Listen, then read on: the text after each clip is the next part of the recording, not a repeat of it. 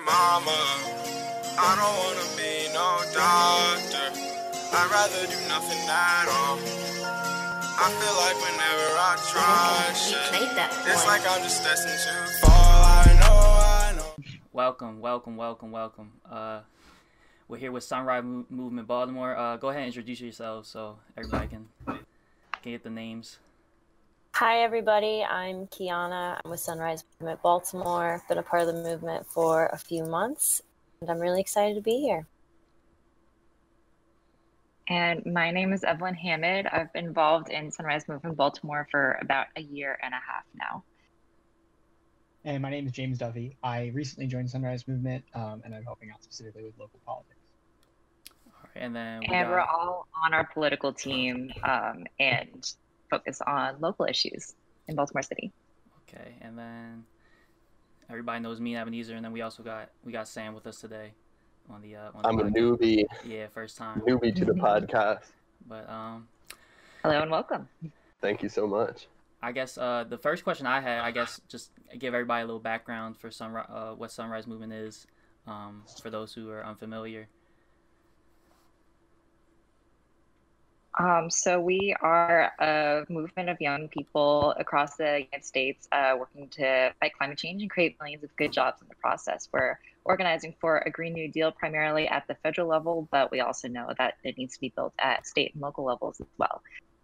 And we know that a Green New Deal is really the only plan that's been put forward to address the intersecting crises of climate catastrophe, racial inequality, and economic inequality at the scale necessary to tackle all of these problems. Okay, and then you guys are the Baltimore chapter. So Sunrise Movement is like a national movement, and this is specifically the Baltimore chapter. I know there's what, about 5, 6, 7 other chapters in Maryland, correct? Yes, a lot of them are associated with universities. I think we're the only one that's just based out of like a town. I think most of the other ones are connected to a university. Does that sound right to you, Evelyn? I think there's Howard County. Howard County. There's Frederick, but I think Howard County is primarily like organized around a high school as well. But we also have some friends who are in the Howard County Hub who also organize with us here in Baltimore. Especially like now with COVID and pretty much all of our organizing being online, it's a lot easier, frankly, to connect with people who are a little bit outside of our immediate local area. Yeah, it definitely is. It definitely is. COVID's made these virtual podcasts are a lot easier to set up as far as and we can also get a wider variety of guests as well. But so as far as the movement is concerned, when did the actual movement itself start? Also, when did the Baltimore chapter start as well? So the Baltimore chapter started in December 2018. The movement really was founded in 2016, 2017. I know that the founders were doing some organizing around the 2016 election.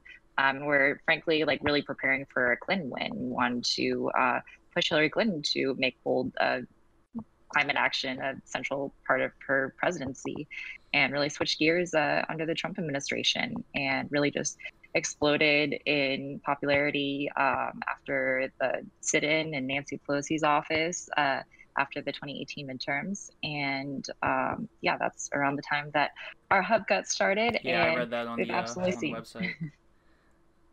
Yeah, you guys. That's how I first found out about Sunrise. Yeah, that was like the key point from the I was reading just like the Baltimore's movement's about page. I obviously saw that was the key movement from or at least for Baltimore's startup. So like what are the main issues you guys are trying to tackle now in Baltimore? So one of the big ones that we're trying to tackle is zero waste. So trying to transition Baltimore away from the linear waste stream that we have now where everything ends up in either the incinerator and the landfill to more of like a cyclical cycle where things are being recycled, reused, composted. That's one big one. Evelyn, are there any others you want to speak to? And James, you want to hop in?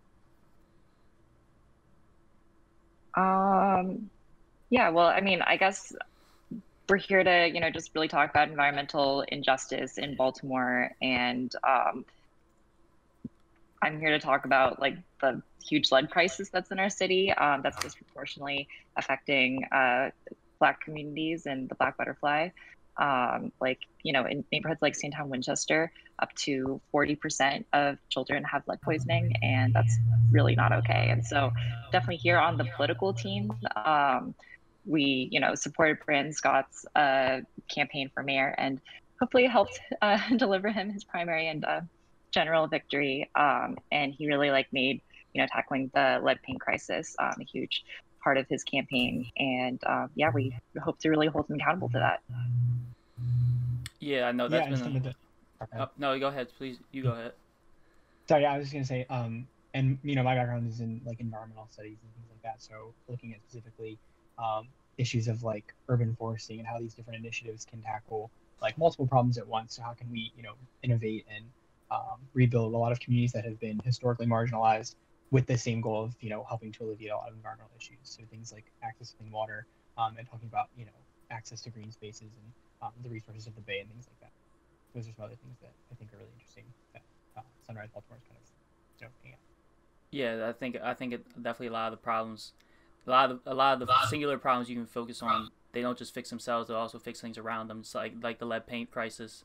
I mean, as far as I've seen that it's connected to just the crime rate, because it makes just how it affects that.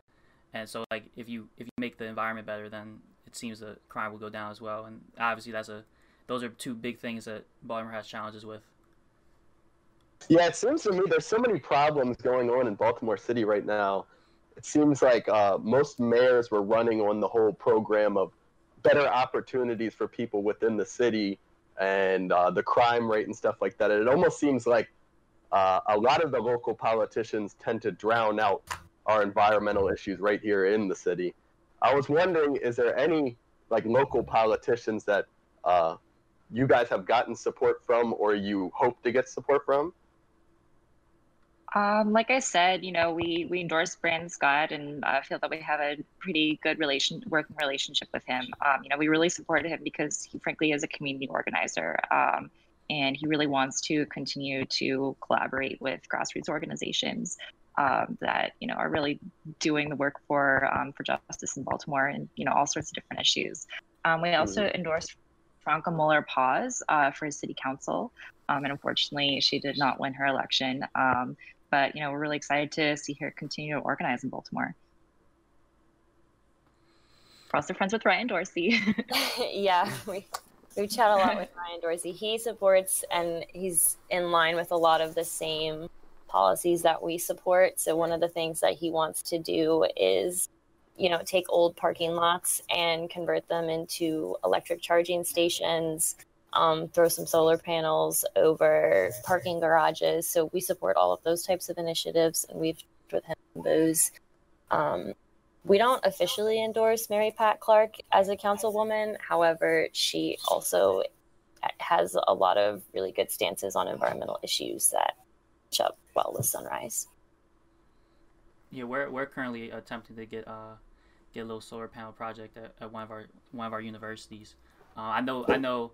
And this is super small scale compared to the parking lot thing you just mentioned. But I do know that CCBC has done that with their parking lots. They did that a few years ago. They have the whole parking lot's covered with panels all over it. So I think for environmental movements, at least this is just my unexpert opinion. I think one of the biggest challenges is just getting people to be aware and care. And that seems like that wouldn't be, because people walk out their front door and they see the challenges right in their face, and I think people just accept that's what life is. You know what I mean? They don't really know any difference. Yeah, I think a lot of times it's not always clear how some of these problems in Baltimore are connected to environmentalism. For instance, Baltimore has one of the highest rates of evictions in the nation. And a lot of people wouldn't consider that as an environmental issue. But when we're looking at this through an environmental justice lens, if people are getting evicted at a high rate, then that also increases the rate of dumping. And when you have trash being dumped everywhere, then that's going to end up in the harbor, or that's going to end up in our alleyways. So it's all really interconnected. And the more that we can create policies at a local level that address these interconnected problems, like the more equitable our city is going to be, and also the more green our city is going to be. So in that way, we see that, you know, a lot of these racial and economic issues are also actually environmental issues as well. Yeah, that makes perfect sense, because like if it's the highest rate, or like one of the higher rates of evictions, that what that also says is that like there's less people who have a reason to be invested in their community, and take a stand and care, and like go out of their way to make sure the community looks good, or like is thriving. You know what I mean? So if the people are constantly on the move home to home, they're not gonna like care to put the time in to their community and their street, and they're not gonna care if the alley's dirty or stuff like that. You know what I mean? They don't have any personal wealth invested into the area. That's what I was gonna say. I feel like a lot of people don't like see the actual impact of it yet amongst themselves, but people like say like commercial fishermen or people that do crabbing in Baltimore, they directly see a result of nutrients, nitrogen running off into the streams, into the harbor, and creating algae blooms and killing the fish and crabs that they would have sold. So it's economically impacting them. I think the reason so many people seem to be careless about the topic right now is really because it's not in any way affecting them. Or not in a tangible way that they can see, right? Like, I mean, air pollution isn't something that you can readily see until it's really, really bad. You know, like Baltimore does not have great quality air, but you wouldn't know that if you walk outside, because on most days you're just like, oh, it's cloudy or it's sunny. You know, you're not seeing that air pollution. And when in fact it's killing us and leading to one of the highest rates of asthma also in the nation. We have a 40% rate of hospitalizations due to asthma, compared to the rest of the country where that's 15%. So that's a huge difference. But again, that's not something that people are going to notice when they walk out the door. Well, actually, I mean, with the Brusco incinerator, for example, you can actually see the clouds of smoke coming out of the smokestack. But so many people in Baltimore don't really understand that that's really toxic emissions coming from burning trash. In fact, some organizers at Free Your Voice and the South Baltimore Community Land Trust, who we know, told us that the kids at the schools where they organize used to call it the cloud maker. They just thought that the incinerator was producing clouds, but it's really just, you know, the really toxic emissions that those kids are then breathing in, developing asthma and other respiratory issues. I read so sad. I read in preparation for this that living close to that incinerator is like living in the house with a smoker. Wow. Yes. That's the type of impact it has. When I was younger, and like still to this day, I never knew it was when I was younger, I didn't know it was a trash incinerator. I mean, I always thought it was just the Baltimore Tower. Like, it was always just so pretty to me. I mean, I still like the look of it now. Obviously, I don't like what it does, but so if there's ever a movement to get rid of it, I'm gonna say keep the Baltimore part, because I just thought it was just I always thought it just every time you drive into it, it was just so pretty. But I mean, obviously, it's killing people. Yeah, I mean, I think we would be fine with leaving the tower up as long as it wasn't in operation. As long as there wasn't actual pollution coming out of it. You know, we can keep a tower that says Baltimore. But the main problem with the incinerator is that, so this thing was started in 1985. And incinerators year after year get more expensive to maintain, because the pollution controls on them wear out over time. So the costs accumulate, but the actual amount, the cost savings you're getting from sending trash there decrease. So it's vastly inefficient in terms of how much money the city is spending on it. And then the other problem is that right now it's classified as a renewable energy source, which is problematic in a few ways. In my opinion, the most egregious way it's bad is that it doesn't actually produce that much renewable energy. it produces like maybe a fourth of what you can get out of like a few solar panels. Like it's not efficient way to produce energy, and the amount of pollution it produces is just astronomically higher. Like this incinerator is dirtier than the top 4 coal plants in Maryland. So it's absolutely not clean or renewable, but it gets money from clean and renewable like tax credits because of the way it's classified. And that's obviously some corruption. Yeah, so there's been a fight throughout 2020 to end the contract with this Wheelabrator incinerator, and the outgoing mayor just extended it for 10 more years instead of allowing the new mayor to look at the contract and say, hey, maybe we want to do something different. He said, no, we're going to keep this for 10 more years. Oh, he got that one at the buzzer. Right. And the thing about this is that, when we're talking about also economic justice, like the incinerator employs maybe 50 to 60 people. If we had gotten rid of the incinerator and transitioned toward a zero waste model of trash management, we could have created, 1,800 jobs versus 50 to 60. And those jobs could have come from places like South Baltimore, Sandtown, where the incinerator primarily affects the air quality and where jobs are desperately needed. Like that's also where the housing crisis is worse, right? And I also read that it's not even just Baltimore City's trash; it's also like Howard County and Anne Arundel counties. So, I don't know how how that functions out, how like the red tape that they go through to that. But it doesn't seem fair to me that the Baltimore City communities have to suffer from Howard County and Anne Arundel county's trash. You know what I mean? So that should be their problems to figure out. That's causing health damage to Baltimore City residents that trash is coming from miles and miles away, places that people in Baltimore City might never even go to. Yeah, and I think that gets back Absolutely. to the point of how like interconnected those issues are, right? Because it's like we have to tackle economic inequality at the same time as environmental inequality because they are so heavily intertwined. Corporations and land use and stuff like that targets the places where people are the least likely to fight back or the least able to, like most politically disenfranchised communities. And then it essentially exacerbates all of the issues that already exist in those communities in terms of economic inequality. So I think that's a really great, connection between how these are very much intertwined and there are solutions that can address both at the same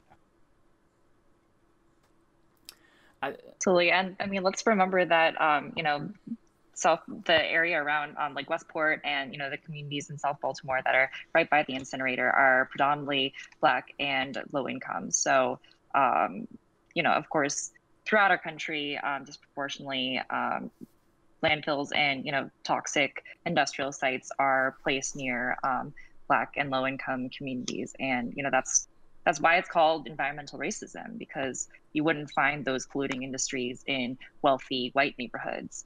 And, we unfortunately have just decided that those communities are disposable, and that's what we're organizing against. And a Green New Deal absolutely needs to be investing in those communities that have been marginalized first.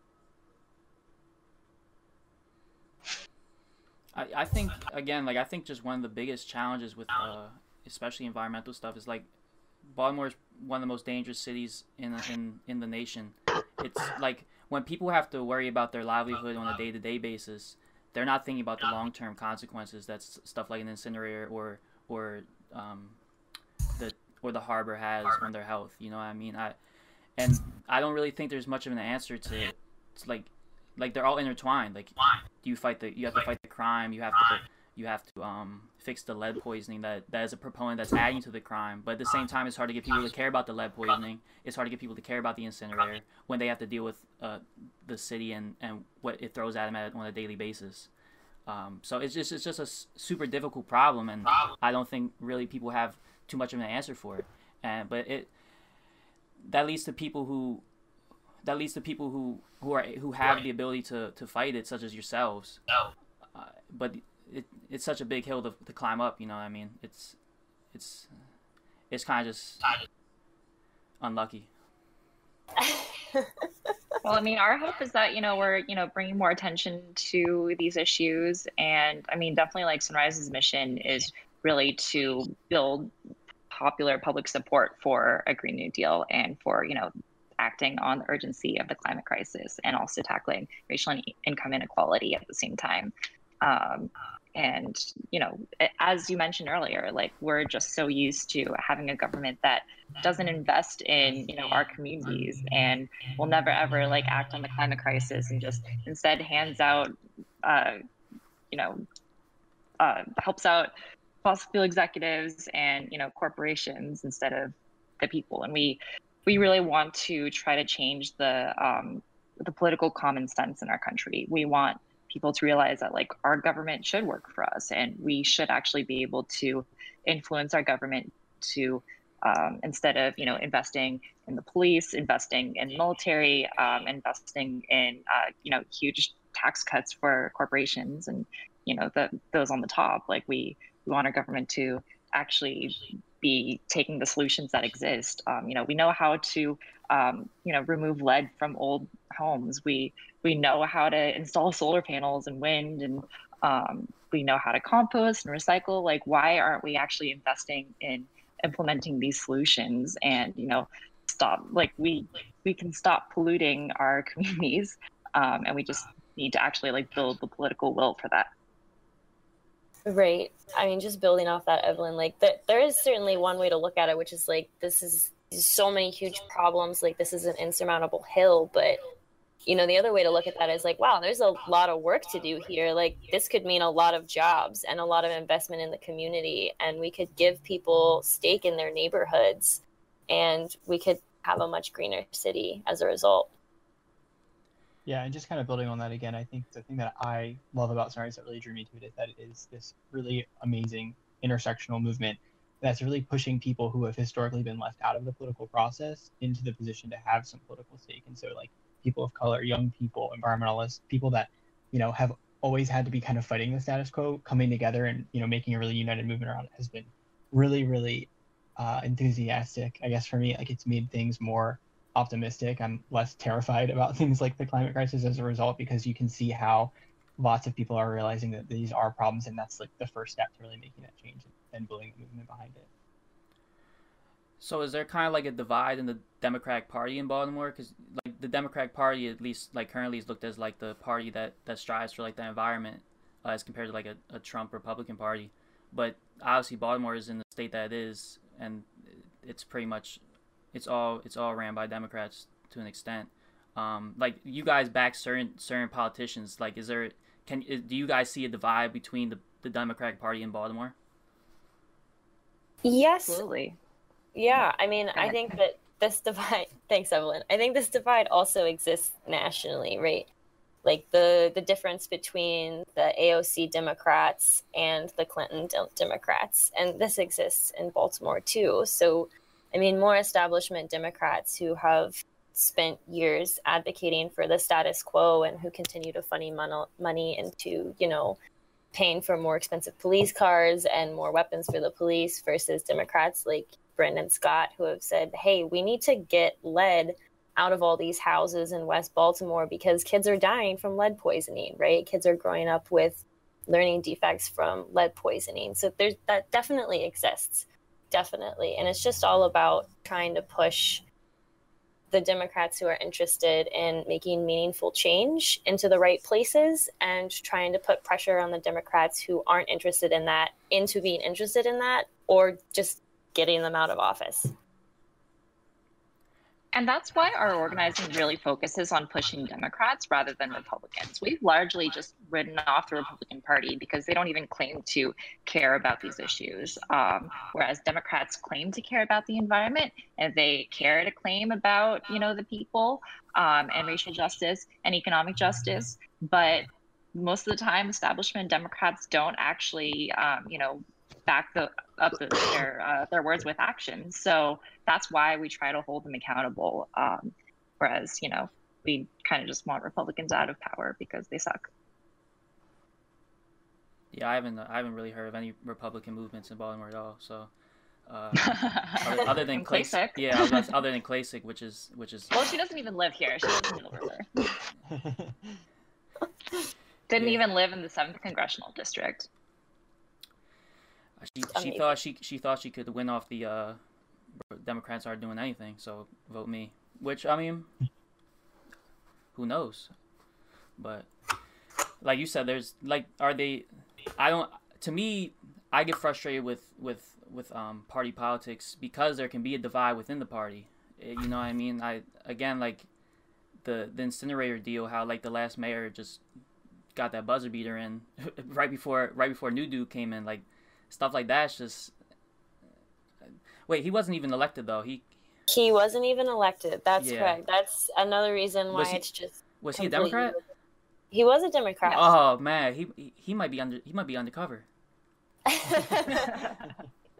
Yeah. Well, I mean, that's really the thing. Like in our one-party city, you know, of course, that the real mayoral race was the primary because, you know, that's when all of these Democrats are running on, you know, slightly different platforms, you know, all under the Democratic Party.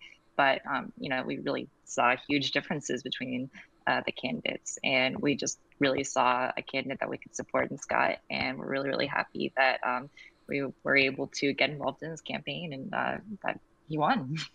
Yeah, I definitely. This is like the first mayoral campaign. I mean, I was too young for the other ones. For when the last mayor who was I forget why she got kicked out. Hers was something Catherine to do with Pugh. Yeah. She was doing some shady backroom deals for her books, and wasn't she stealing gift cards? No, that was Sheila. That was Dixon. No, that was Sheila. The election this time around. She ran again. As a Democrat. Yeah, she did. Okay, yeah, she ran again. Okay, yeah. See, we got some characters, but we do. But that just shows how much like the power that who has the money and what they can do with the money, and even people who want something completely different than what their team wants or like what other people on their team wants, they have to stay with that team because of the money.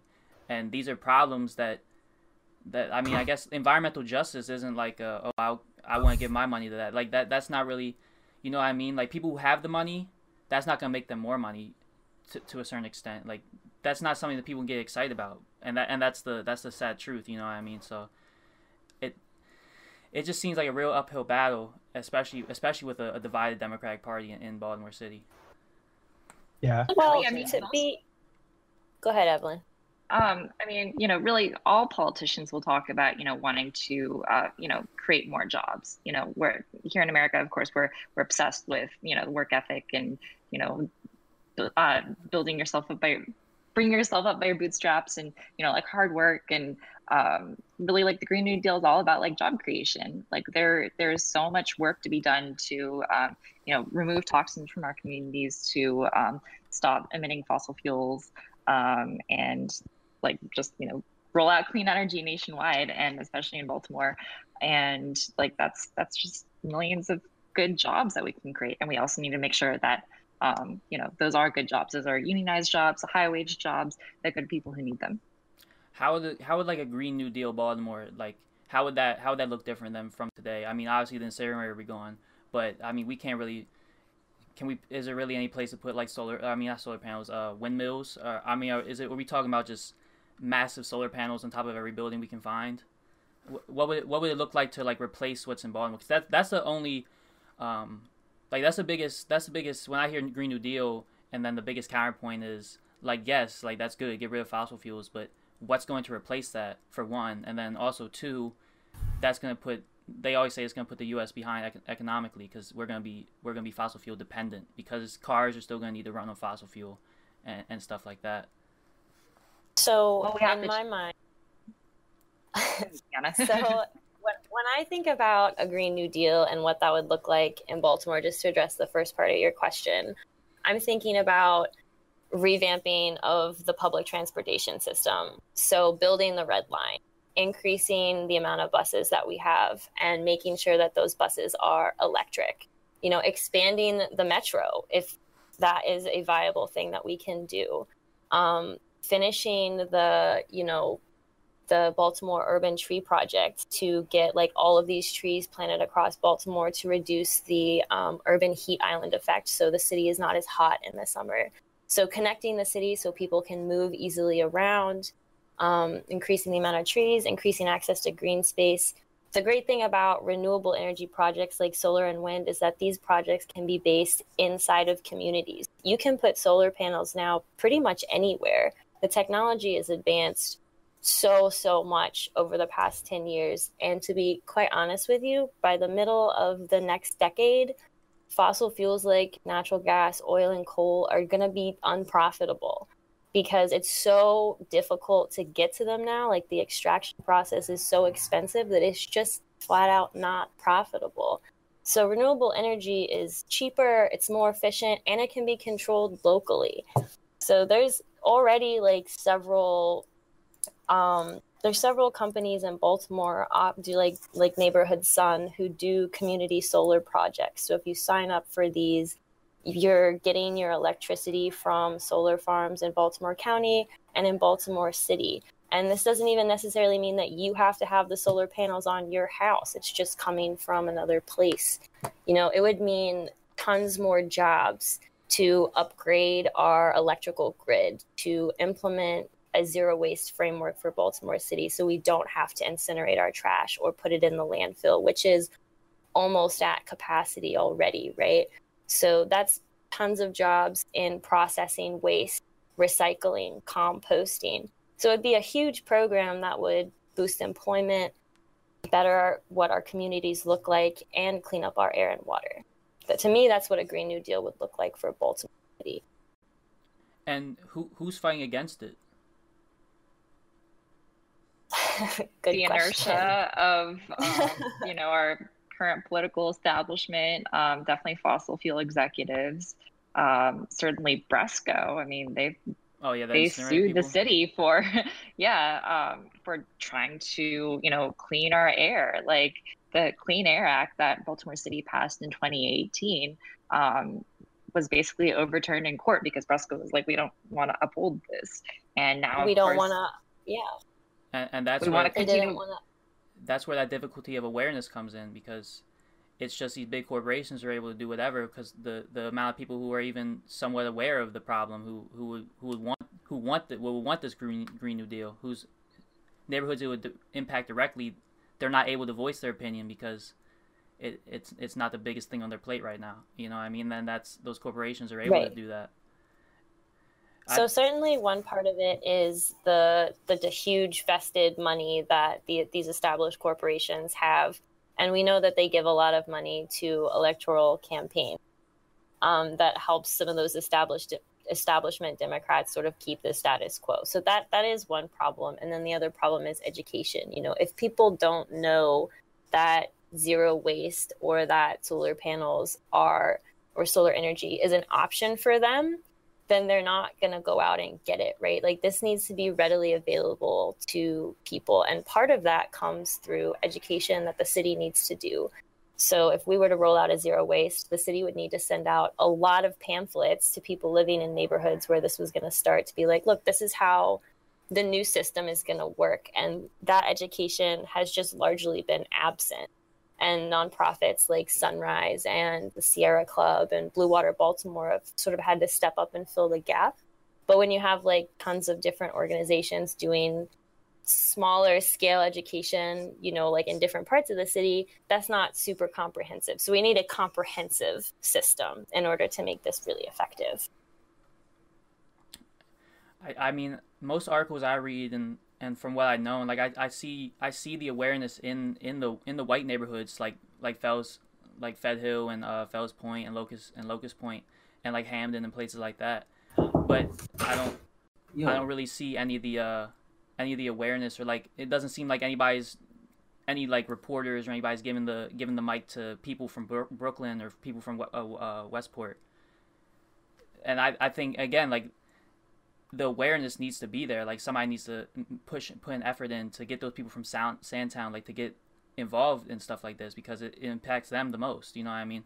Like I see the white neighborhoods are obviously involved in it, but I don't see anybody giving the pen and paper or the microphone to the black neighborhoods. I totally hear what you're saying.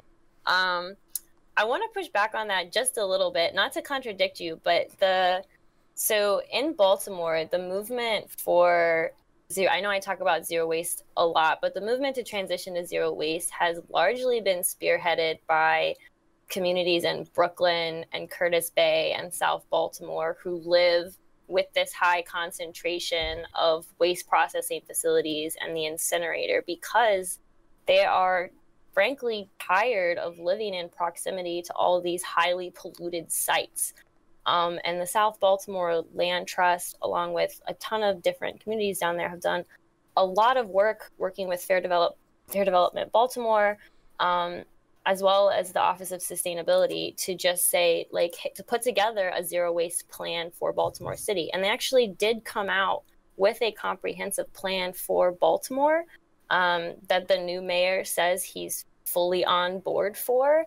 But then we had the incinerator contract get re-signed. So it's 100% true that these white neighborhoods get a lot more resources from the city, and that the black and brown neighborhoods often get far fewer. But it's also true that there's quite a lot of activism and organizing happening in these black and brown communities saying, look, like, this is not okay. Like, we should not have to be a dumping ground. Like, these facilities should not be concentrated in our neighborhoods. And here's a plan for the entire city of Baltimore in which we could eliminate the need for these facilities altogether. Now, with stuff like this... go ahead. Oh, I was just going to say, like, yeah, I mean, we really appreciate you inviting us onto your podcast, but definitely next time, you should invite folks from South Baltimore Community Land Trust, Free Your Voice, United Workers, who have been doing, like, really, like, most of the organizing around, shutting down the incinerator and transitioning to zero waste for years. And, I would definitely be more very well connected with them. We really do want to uplift their voices. So, like, we're super happy that, like, Shoshonda Campbell from South Baltimore Community Land Trust is on Brandon Scott's transition team, and we really can't wait to see what she does to put us on the path for zero waste. Oh yeah, no, definitely. I would definitely love to reach out to any of those groups, and they're more than welcome on here. But my next question was, now I know, like, stuff like education and, like, school systems, like, the money for the schools come from property taxes of the neighborhoods around them. That is the same, like, for projects like you guys work on and stuff like that. So is there any effort to change that? Because to me, that's one of the most destructive systems that's ever been set up. Like, why would public schools, that's the schooling curriculum's the same for schools in Maryland, but the schools get different money based on the property taxes. So obviously the poor kids are going to stay poor because their education is not offered the same. They don't get the same access to resources, and these neighborhoods don't get the same access to resources as well. Is there any effort? I mean, this is a question probably unrelated, but do you guys see that as a problem as well? Absolutely. I mean, our house isn't, like, entirely, like, we don't really do a ton of organizing around, like, I was about to say, I was about to ask that question. But it's really all connected, like, just black and brown communities are systematically underinvested in education and, like, environmental pollution, and resources, access to jobs, access to public transit, safe housing, really everything. And so, like, that's why, like, a Green New Deal needs to prioritize communities that have been underinvested in. And absolutely, like, education is a huge part of the Green New Deal. We absolutely need to be paying teachers, good wages. We need to make sure that every child in our country gets, access to a good education, a good free public education. And, that's how we're going to have a future.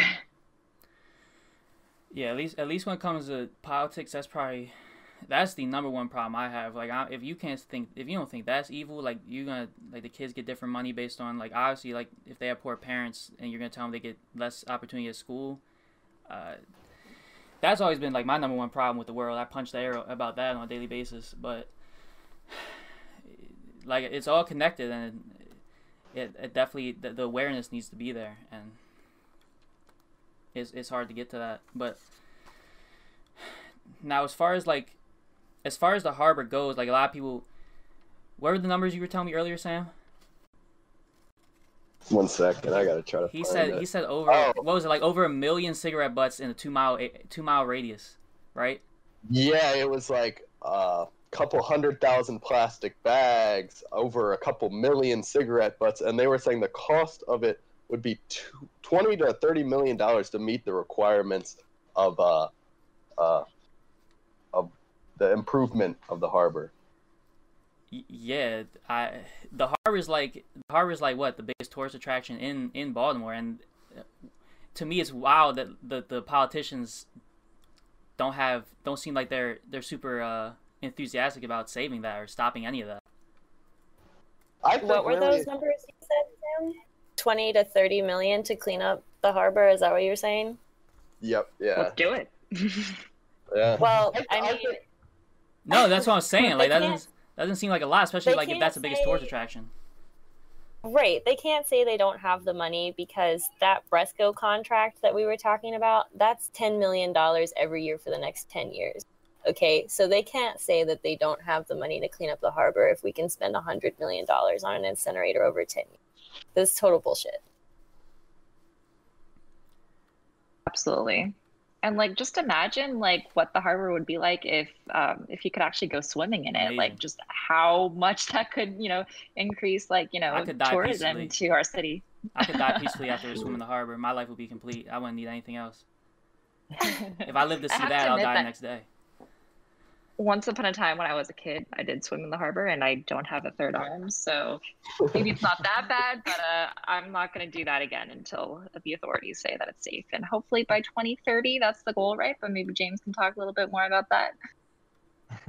Yeah, I think that just in general, when you think about these like more, like you were saying, environmentalist type of issues, there isn't as much mobilization behind it, because when you think about the people who are most directly stakeholders of policies that are going to change the harbor, those are people that live in the city, and those are people, like you said, who have so much more on their plate already in terms of what their policy can serve. And so I think one of the best things about the Green New Deal is it is bridging that gap between, okay, the environment is our one choice, or the economy. We can't have either. It's really saying we can reinvigorate our economy, we can invest in our public sectors, we can build great jobs that solve these environmental problems. And it's not just some green issue. It's not just some, tree hugger issues. These are issues that actually affect everybody, and they're worth investing in. And, like I said, building that large, movement behind it is, I think, how we're going to get those types of solutions. But until we recognize the interconnectedness, I think that's why you don't see a lot of push for,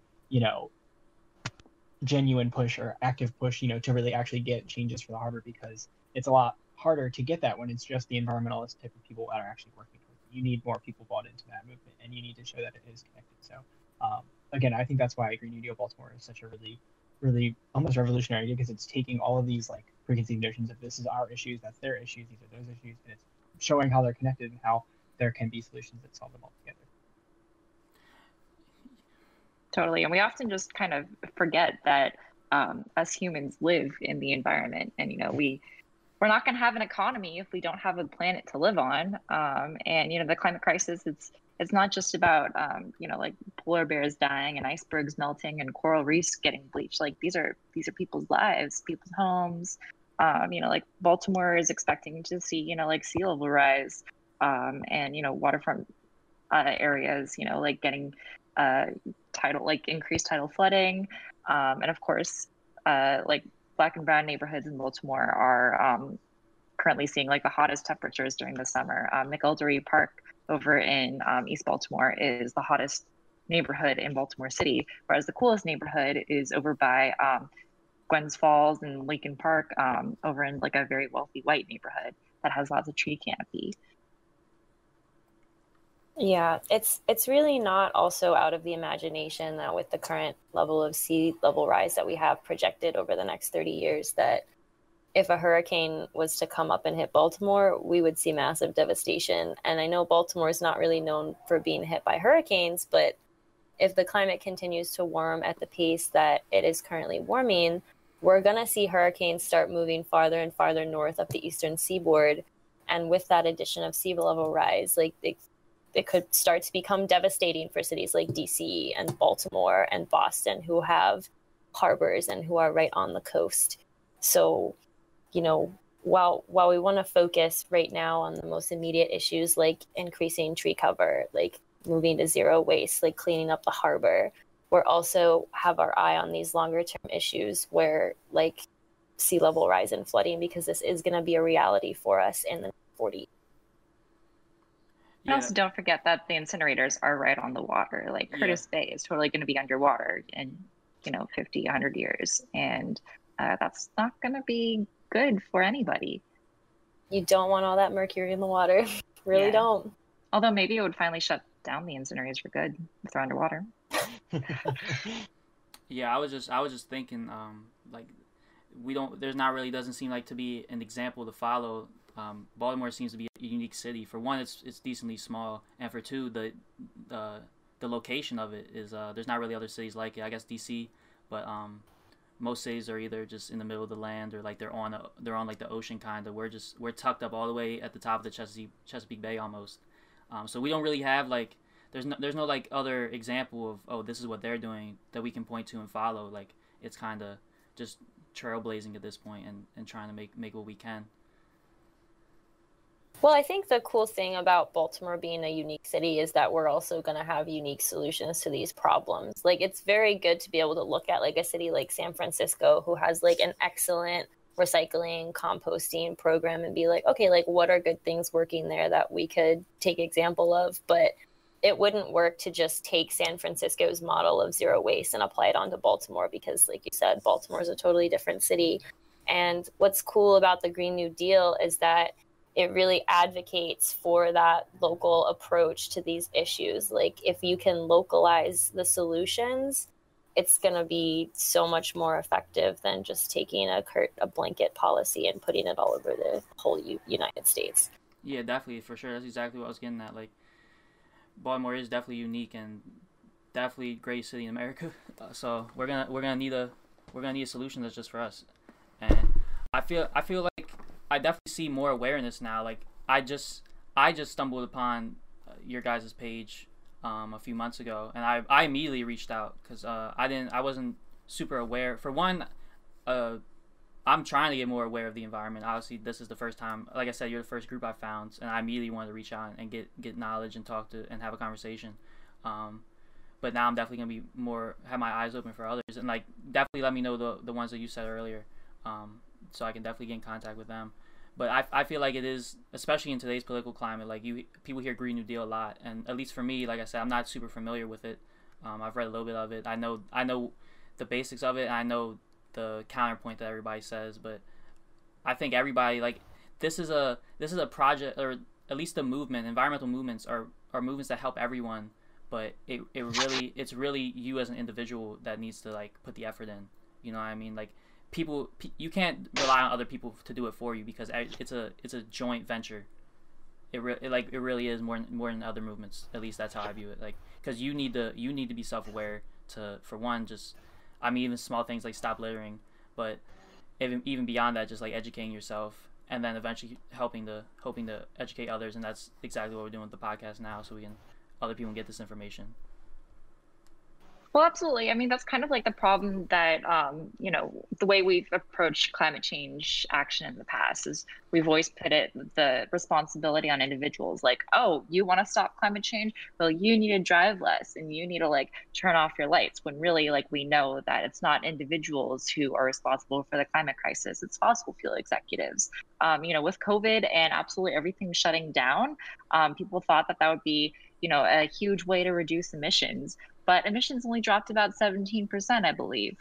It's like 100 corporations are responsible for something like 70% of the world's greenhouse gas emissions. Like, it's really corporations, and like we need collective government action to actually solve the climate crisis. It's not going to be individuals. And even now that there's more awareness about climate change, there's not as many climate change deniers. It's really not, a socially acceptable political position anymore. Now you see, companies like Shell and BP, all the fossil fuel companies, are trying to go out and greenwash and say like, oh yeah, we're lowering our greenhouse gas emissions. We're gonna, be net zero emissions by 2050. Only in their operations, they're still going to be, drilling for oil and selling oil, which is, what is responsible for the climate crisis. And we see this at a local level in Baltimore. One of the points that, Wheelabrator, the owner of the incinerator, likes to make a lot is oh, well, the real polluter in Baltimore is all the cars we have on the road. People need to stop driving so much. But if we shut down Wheelabrator, it would be equivalent to taking half the cars in Baltimore off the road if we just shut down Wheelabrator. And when you think about, which of those two options is easier, well, it's definitely easier to shut down one incinerator than to ask half the people of Baltimore to stop driving when we don't have a real public transportation system. Which we also need to invest in, but that's another story. Yeah, totally. But it just goes to show that, like, the fossil fuel industry and, a lot of these companies, they have a very long history of gaslighting when it comes to public health and trying to push the responsibility onto the individual when, science has long supported this, individuals cannot better the air quality. Like, that's not flat out not the solution. Like, individuals, recycling is not going to fix the problem when half the city doesn't even have bins to put their recycling in. This is a systemic issue, and in order to address it, we need system-wide solutions. So it's really just not enough to say that as an individual, I'm going to drive less or I'm always going to recycle, because the issue is just so much bigger than. And certainly we should all be doing our part, be responsible in your own personal actions. But really the way that we're actually going to tackle the climate crisis is by organizing together and actually changing the way that we run our society and run our economy. What are the main problems with the transit in Baltimore? I mean, I haven't really done too much riding public transit since I was in like high school. So, I mean, I didn't really have any complaints back then, but I was also ignorant. And also, Baltimore's not too big of a city. So what are the problems for one? And then like what is like you guys envision as like an ideal future? Well, I think the first project that they would need to start back up is the Red Line. So back when Obama was president in his second term, the state of Maryland actually got a huge package of money to invest in public transportation. And part of that money was supposed to go to building the Red Line. If you guys aren't familiar with what that is, essentially it was a metro line that was supposed to connect East and West Baltimore and meet up with the current metro line we have that comes down from Hunt Valley all the way down to where Camden Yards is. So it would have made a T of public transportation in Baltimore, really connecting all points of the city. Governor Hogan decided that Baltimore didn't need that money for public transportation, and the whole project was canceled. What they did with that money instead was build more highways, which is completely the opposite direction we need to move. If we had a good system of public transportation in Baltimore, a lot less people would be driving. So that would be fewer emissions. If we had good bike lanes in all parts of the city, fewer people would be driving. So again, that would be fewer emissions. So it's really about making our streets safe for bikers and also opening them up to public transportation. We also really need to, gain local control over our public transit system as well. Right now, it's controlled by the state of Maryland, and so if the state doesn't want to do something, then we don't get it. Whereas, of course, Baltimoreans saw how beneficial the Red Line would have been for our city, and then Hogan just decided that he didn't like the uprisings after Freddie Gray's murder and thought that Baltimore didn't need this public transit. And that was just a really, really racist, terrible decision on his part. And he returned so many millions of federal dollars just because he didn't want our city to have, nice things. And really, light rail development really spurs further development and investment. If you build a rail line, you're going to see transit-oriented development around those stations in a way that you don't really see when you add more bus lines. Bus lines tend to follow development, whereas rail lines spur development. So, that would be another additional benefit to investing in more light rail projects in our city.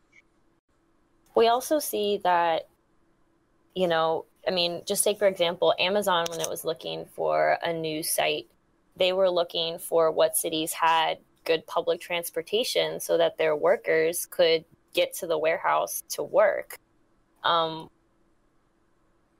Baltimore doesn't have good transportation. I mean, we already had an Amazon warehouse, so we weren't a candidate. But I mean, imagine if a company like Apple wanted to put a plant here. I mean, I would not be in favor of a plant that was not electrical and that was putting emissions out there. But as far as jobs go, like, public transportation is absolutely critical to bringing in jobs. It's absolutely essential, and we just don't really have that robust transportation system. And the transit system that we do have is currently really focused in the white L and not as much in the black butterfly. Like, you know, think about the free to ride Charm City circulator. That all runs in the white L. And the red line specifically would have really connected East and West Baltimore, you know, where, you know, folks in the black butterfly could actually get around. And, you know, those are also the areas where car ownership is much lower than in whiter and richer areas of Baltimore.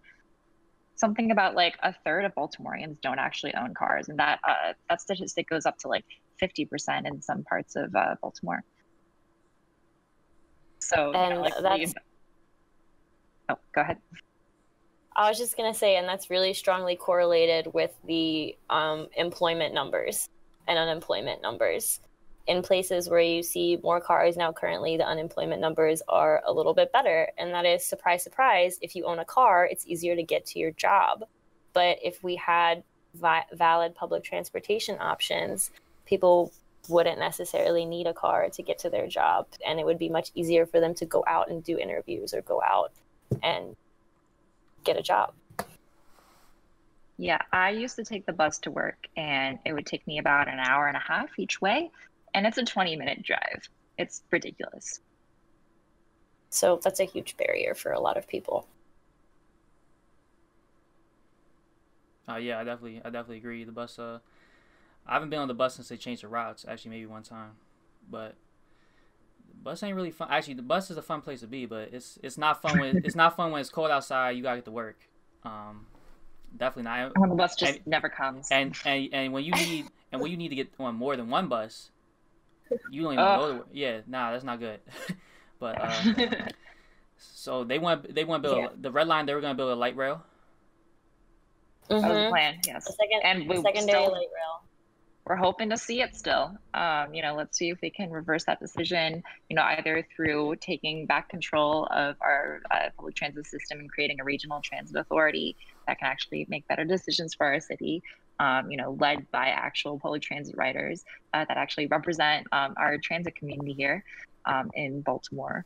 Or, you know, like another way, the red line shouldn't be dead. You know, just because one governor made a shitty decision doesn't mean that, you know, it can never come here. We absolutely need it here. And I think there's definitely like a lot of political will for it, but, you know, we definitely need to push it over the top and actually make it happen. I would feel like there would be, obviously there's not, but I would feel like there would be more willingness to do it, especially when you see, I think it's called like the Purple Line in like PG County that they're doing like a lot of building for and construction for now.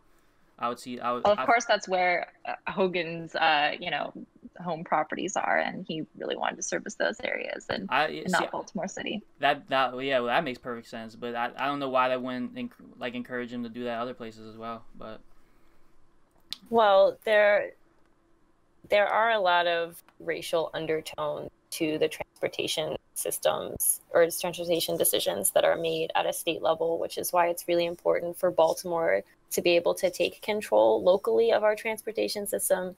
Like as Evelyn was referencing earlier, one of the reasons why the Red Line never got invested in with that money from Obama was because the Freddie Gray riots happened. And I think Governor Hogan was imagining, like, you know, if I had this line, if I had a metro line from West Baltimore to East Baltimore, imagine how many more people could have gotten on that line and come downtown for those demonstrations, right?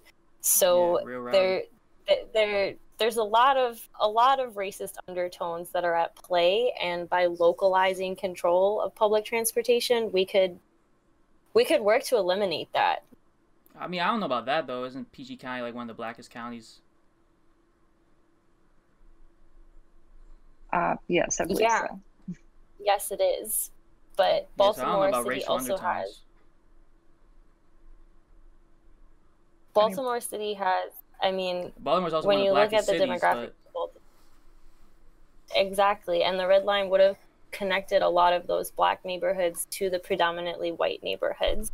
So it would have been a step in undoing some of the redlining of Baltimore's neighborhoods that happened a long time ago. And we hope that the Red Line can still be built and, work to undo a lot of that. And if you're looking for other podcast guests, you should probably reach out to Samuel Johnson of the Baltimore Transit Equity Coalition. He's a good friend of ours, and he does a lot of organizing around improving public transit here. I'm definitely going to be asking you for like 80 names after this podcast. We got those names for you. But Sam, Ebenezer, you have any other questions? Ebenezer, do you have any questions at all? Because you haven't said one thing. But yeah, it's kind of bugging me that I've just been quiet, but I'm pretty new to everything. I was just taking things in. I agree with a lot of what you say. I think it's inevitable. There needs to be some sort of restructuring. And then, again, like, I've never really met anyone with bad intentions. Everyone, like, makes a good case for whatever they're advocating for. I completely agree that, like, there needs to be like an awareness development, like a conscious move towards, like, just awareness of everything in general. Where are all these people that like own the incinerator? Where do they live at? Like Australia. Oh man. Yeah, that's not even in this. That's not even in this country. Yeah, they not next to the incinerator. Yeah, they for sure don't live there. Isn't that crazy how like 27K a day or something? Some of our comms team were really looking into the finances behind Wheelabrator Technologies, and they make bank off of polluting South Baltimore, and it's really sick. And it was sold, right? There were like Americans that originally owned it. It was out of like New Jersey or something, and then it's sold at some point. I briefly looked into that, but isn't it crazy how money could just like muffle like just everything out? Like, yeah, bro, I ain't heard the word muffle in a minute, but yeah, bro. Absolutely. I mean, that's why really a big thing that we're organizing for is fighting the influence of fossil fuel money in our political system. We one of the major things that we do is we try to get politicians to commit to not taking contributions of more than $200 from fossil fuel executives, lobbyists, or executives and lobbyists, basically, like stakeholders. I think that's the word you're looking for. Not stakeholders. I mean, obviously, like the rank and file workers can donate, whatever they want to politicians, but we really don't want that overt influence of fossil fuel money, because they love donating to political campaigns, and that's how they've gotten their way in our political system. And really, like, one of the huge steps to actually like taking back control and reducing their influence is to not have them buying our politicians. I definitely agree with that. I feel like there needs to be like I said, it's inevitable. Like, it either is gonna change now or they're gonna die off, and something's gonna happen. I'm just worried that the communities that have been historically disenfranchised, when the restructuring occurs, they're still left as the disenfranchised groups. Like that's what worries me the most. that's why we absolutely need to be fighting for, equity in a Green New Deal. Like, Green New Deal cannot just be investing in the White L in Baltimore. It cannot be investing in America's wealthiest communities. It can't just be rich people putting solar panels on their own homes. Like, we need actual federal investment in historically underserved, marginalized communities. Yeah, that brings a real good point. You guys are in contact with like the dude who handled the red line, or whoever that is. He needs to change the name, because like Baltimore's like the first city to implement redlining, so they need to they're up to some bad mojo with that name. They should probably change that. You're probably right about that one. I wanted to speak for a hot second about like some of the money in politics and the fossil fuel money. One of the cool things that Baltimore as a city actually just did within the past 5 years is pass a bill to establish a fair elections fund. So, and a couple other cities around the country have done this, but essentially what it does is create an option for publicly funded election. So candidates that opt in to use the fair elections model, they pledge not to take contributions of a certain amount from, like fossil fuel companies, corporations, and all of these other interests. And they pledge to get 80 to 90% of their donations from individuals of under a certain amount. So what that does in reality is it forces people running for office to not campaign for like millions of dollars from one corporation, but instead to go out into communities and try to solicit donations from the people that they're actually going to be representing in order to run for office on the will of the people that they're representing. So that was a huge win for Baltimore. And getting money into that fair elections fund, possibly by taking some of it out of the police budget, would be a huge step in the right direction to electing a new set of representatives that really stand for the people and what the people want. So there is some good news on the horizon when it comes to money in politics, at least for Baltimore. Sam, you got any? I was wondering, do you guys have any thoughts on nuclear energy? That's a good one. I would say that Sunrise Movement as a whole doesn't exactly like have a firm position on that. I would say most of us are not a fan of it. We really see that through energy efficiency, wind, solar, and geothermal, we can really meet our energy needs. And I personally believe that there's just too many risks in nuclear energy. But then again, I'm not a nuclear scientist. I know there's a lot of advocates about it as well, but why invest in that when we could, invest in community-controlled, solar and wind? Mm-hmm. It's kind of a risk assessment as well as an economic assessment. The way I look for it is you always want to try to be as efficient as you possibly can. Being efficient with your money, nuclear costs on a scale many, many times more than solar and wind. Just upfront costs of actually installing and building a nuclear facility. Then if you want to look at it from the risk assessment point of view, a nuclear facility is infinitely riskier than solar and wind because you have to have cooling towers. And if we were to have a natural disaster, in Baltimore, and we did install a nuclear plant, it would start to look a lot like what happened in Japan with their Fukushima power plant. They had that tsunami, the cooling got flooded, the whole thing basically went to shit. And we're Baltimore. We're a city that's right on the water. We're looking at sea level rise over the next few years. Nuclear starts to look like a really risky option versus putting solar panels over vacant lots and helping to install wind off of our coast. Those are things that are a lot less risky and a lot cheaper and just, better for the environment in the long run. Yeah, I definitely agree. Just hearing the word nuke and then thinking about in my backyard doesn't sound good. But I do think that definitely the upfront cost is probably more. I think over time though it might. I mean, I don't know, but from what I've heard, because this is like another, when I hear Green New Deal and then it's like, oh, why not nuclear? Like what I hear again is that with advancements and stuff like that, it's just, I feel like it would be different. I feel that's another thing, like people can't really conceptualize what nuclear even is. You know what I mean? Like that's a word that the public can't really even understand, and that's the divide. You know what I mean? They don't really know what their options are. Because I know for damn sure I don't really know what that is. You know what I mean? I know what solar is. I know what a wind turbine is. The sad thing is I can't really I know what burning the trash and incinerating and stuff like that is, but I can't really conceptualize how that process works either, other than just like, oh, trash goes in, it gets burned. But I know it's more complicated than that, and it's a lot for people to get educated. But I think it's definitely what life calls for.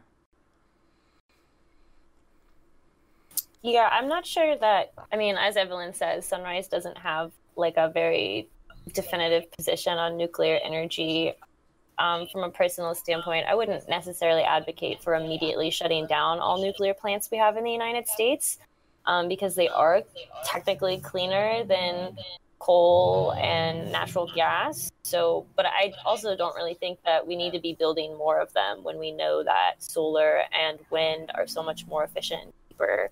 And they're going to continue to get more efficient and cheaper when with nuclear, we've sort of, we've hit a little bit of a scientific barrier with how much, more efficient we can make that without dumping in billions of dollars.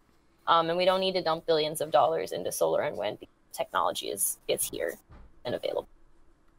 And also, I mean, when you're talking about nuclear plants, like those are, very centralized sources of power generation. And, with the increased natural disasters that we're going to see during climate change, we're just going to see more wildfires in the west, more hurricanes in the south, and, in our area as well. And, more extreme heat events, flooding, all of these disasters that climate change is going to create. And, that's just more opportunities for things to go wrong with electrical generation. And if you have it more distributed, if you have more solar panels and wind turbines like scattered throughout communities, that's just going to produce a more resilient power grid versus if you have one nuclear reactor that's serving all the power needs of an entire region. Like, what if something happens to that? Then suddenly, where's your power? Absolutely. A lot to process. I hope. This is probably a dumb question. What happens on a windless, cloudy day? So that's actually a great question. So one of the things that the Green New Deal advocates for is not just saying like, okay, let's get all of our energy from wind and solar, but like we need to upgrade our electrical grid. And part of updating our electrical grid is installing battery stations. So on days when it is sunny and windy, when you have the current high-tech technology, you can produce more power than you need to use. So what you do with that excess power, so to speak, is you store it in these batteries. So when you get to that cloudless or windless day, you still have that surplus of power readily available, and it can go back into homes and where it is needed. So yes, that's 100% a huge part of it. And it's not a dumb question. And then so you gotta make these batteries too, which is like a whole nother environmental issue on its own. So it's like you're chopping off like one head of the hydra and then two more grow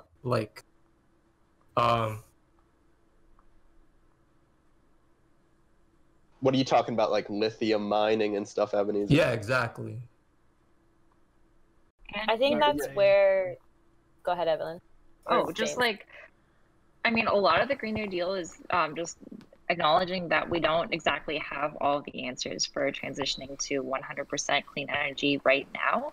So much of the Green New Deal is going to be investing in R&D to actually find solutions that are equitable and non-polluting to actually transition over to clean energy. And yeah, absolutely, polluting other countries, polluting Bolivia by mining all of their lithium is not what we're looking for either. So yeah, no, it's definitely a good question. I don't know a ton about battery technology, but I know that there are other options being explored, like using salt to charge batteries and stuff. I I don't even know.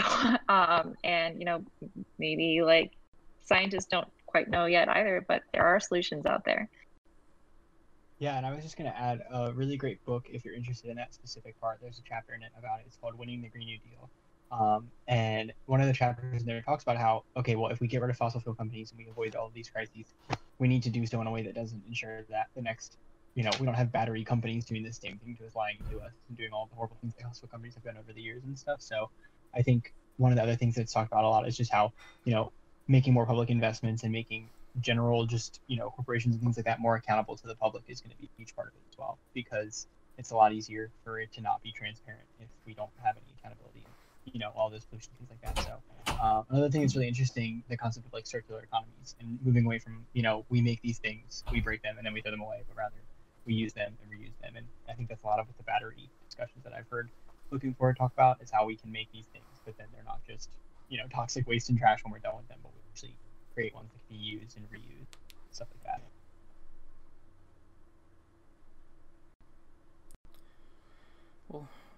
Well, thank you all for coming. Any last questions, or does anybody have any last questions or concerns or anything? Just thank you so much again for bringing us on. It's been great chatting with all of you. Yeah, thank you so much for giving us your time, and I'll definitely be in contact with about the anybody who you think would have a good thing to say on the podcast. We're definitely looking for that. Fantastic. Absolutely. I'll get you that list shortly. Thank you all so much. All right, thank you. Have a wonderful rest of your day. Thank you guys. Bye.